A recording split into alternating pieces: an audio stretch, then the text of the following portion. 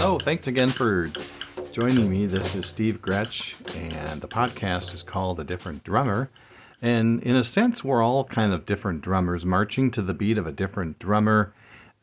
Those who believe, we don't really go along with the world and what the world is teaching and preaching in many ways. In some ways we do, in many ways we don't. But we love the Word of God, and that's different from the world. And so He changes our hearts, and so that's kind of a little bit of yet another introduction to the podcast, and that's why I called it A Different Drummer, because we march to the beat of a different drummer, and I just happened to be a drummer, and I thought, it kind of works.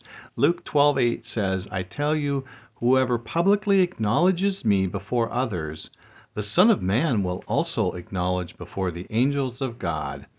And here's the promise. He will acknowledge us. That's the name of the podcast. He will acknowledge us. And here I go again. I do my word studies. I love doing cross-referencing and word studies and that sort of thing. And I have a few tools to do it, so I can be dangerous with those couple of things. So I mean, the word acknowledging before others is to publicly declare. Isn't it wonderful to publicly declare and obviously, we're publicly declaring his praises, which he rightly deserves. And we do this in front of men and women, of course, in front of people, men and women. And then it says he will confess us. He will acknowledge us before the angels of God. I love 1 Peter 2:9. It says, "But you are a chosen people, a royal priesthood, a holy nation. We are God's special possession, that you may declare the praises of him who called you out of darkness into his wonderful light." And again, at some point I looked up the declaring the praises of him, and it's basically to publish him and to make him known, to put it out there. It's the gospel, and how beautiful are the feet of those who bring good news. And the good news is Jesus Christ. Jesus Christ can save men from their sins. And that's the purpose of the gospel. We are chosen, this is wonderful, we are chosen for a special service to him. And we in these verses, in 1 Peter 2:9, I did some word studies, and we are his saved possession.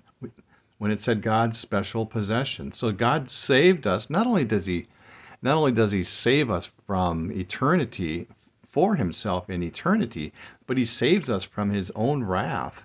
Isn't that, it's amazing that we are saved for his possession. We belong to him. We are his slaves. And so we on the other hand, we announce him, we publish him, we talk about him. You know what? It fixes my bad attitude. I needed to get out here and record this podcast because I was feeling kind of blue, and we got some things going on in life, and some challenges and things are happening. And you know what? The best thing I felt for me is to get out here. I'm sitting out in the garage looking at my car, and and it's a great place to be. It's kind of my man cave. My tools are all here. But the best part about it is I'm sitting here and I'm recording this. I'm sitting on top of my cooler recording this, talking to you guys about the Lord Jesus Christ. It's a great place to be. And you know what? Our pastors say it well. When we talk about the Lord and publishing him and proclaiming him, we talk about who he is. This is what they say, and I think they're right. My pastor says who he is, what he has done, why we need him, and what he expects from us. Those 4 things, and I'm sure there's more. I'm guessing it's not an exhaustive list, but it's a good list. So we talk about him, who he is, what he's done, why we need him, and what he expects from us.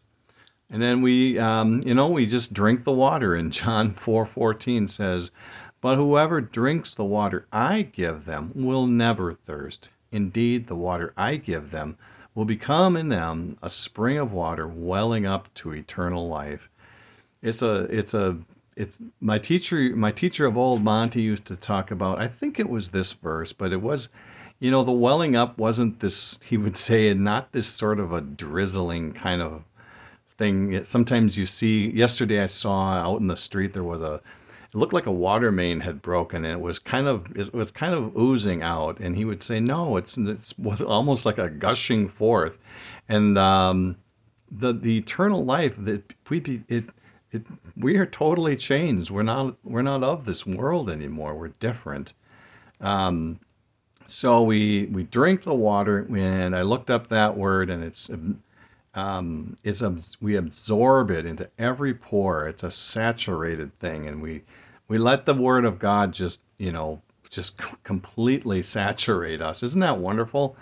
And then we press on. We pursue to fight. We pursue and we fight for. I'm not sure why I put that on there, but let me read the verse here. Maybe I'll make more sense. Philippians 3:14 says, I press on toward the goal to win the prize for which God has called me heavenward in Christ Jesus. It is a fight. Life is a fight, and life can be, and we all know it, it can be hard. It can be difficult. And we press on. And what's wonderful is when we press on together, we share one another's burdens, we pray for each other.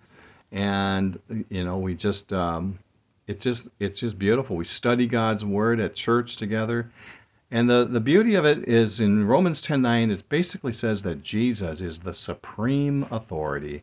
It says if you declare with your mouth Jesus is Lord and believe in your heart that God raised him from the dead, you will be saved. So Jesus is the supreme authority, and he has all power. We sometimes feel, don't you feel sometimes like I have no power. It's like, oh boy. And we trust him, and we know that he is able to save, and he's able to help us. And we go to him and we cry out to him. And Jude 124 says, to him who is able to keep you from stumbling and to present you before his glorious presence without fault or with great joy. So there it is. He in 2 Peter 1:11, I love that 2 Peter chapter 1, that chapter. If you get a chance to read it, just read it and just dwell in there and make yourself at home in there. It says, and you will receive a rich welcome into the eternal kingdom of our Lord and Savior, Jesus Christ. And the rich welcome is a lavish. He will lavishly supply. This welcome is going to be something that we can't even fathom. And so that's part of, I think it's all part of the acknowledging us. And he will acknowledge us, and that's the promise. We will appear with him in Colossians 3:1-4. This is my verse I've been kind of ending the podcast with lately, because it's wonderful to keep our minds focused heavenward, focused on Christ. He is the object of our faith, and through difficult times, God is good, and He will be there for us. And it says, since then you have been raised with Christ, set your hearts on things above, where Christ is seated at the right hand of God. Set your minds on things above, not on earthly things. For you died, and your life is now hidden with Christ in God. When Christ, who is your life, appears, then you will also appear with him in glory.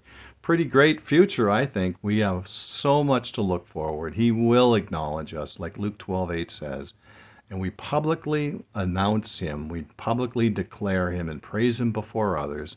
The Son of Man will also acknowledge us before the angels of God. A glorious future. Let's press on together. Well, I hope you have a great day, and we will talk to you soon. Take care.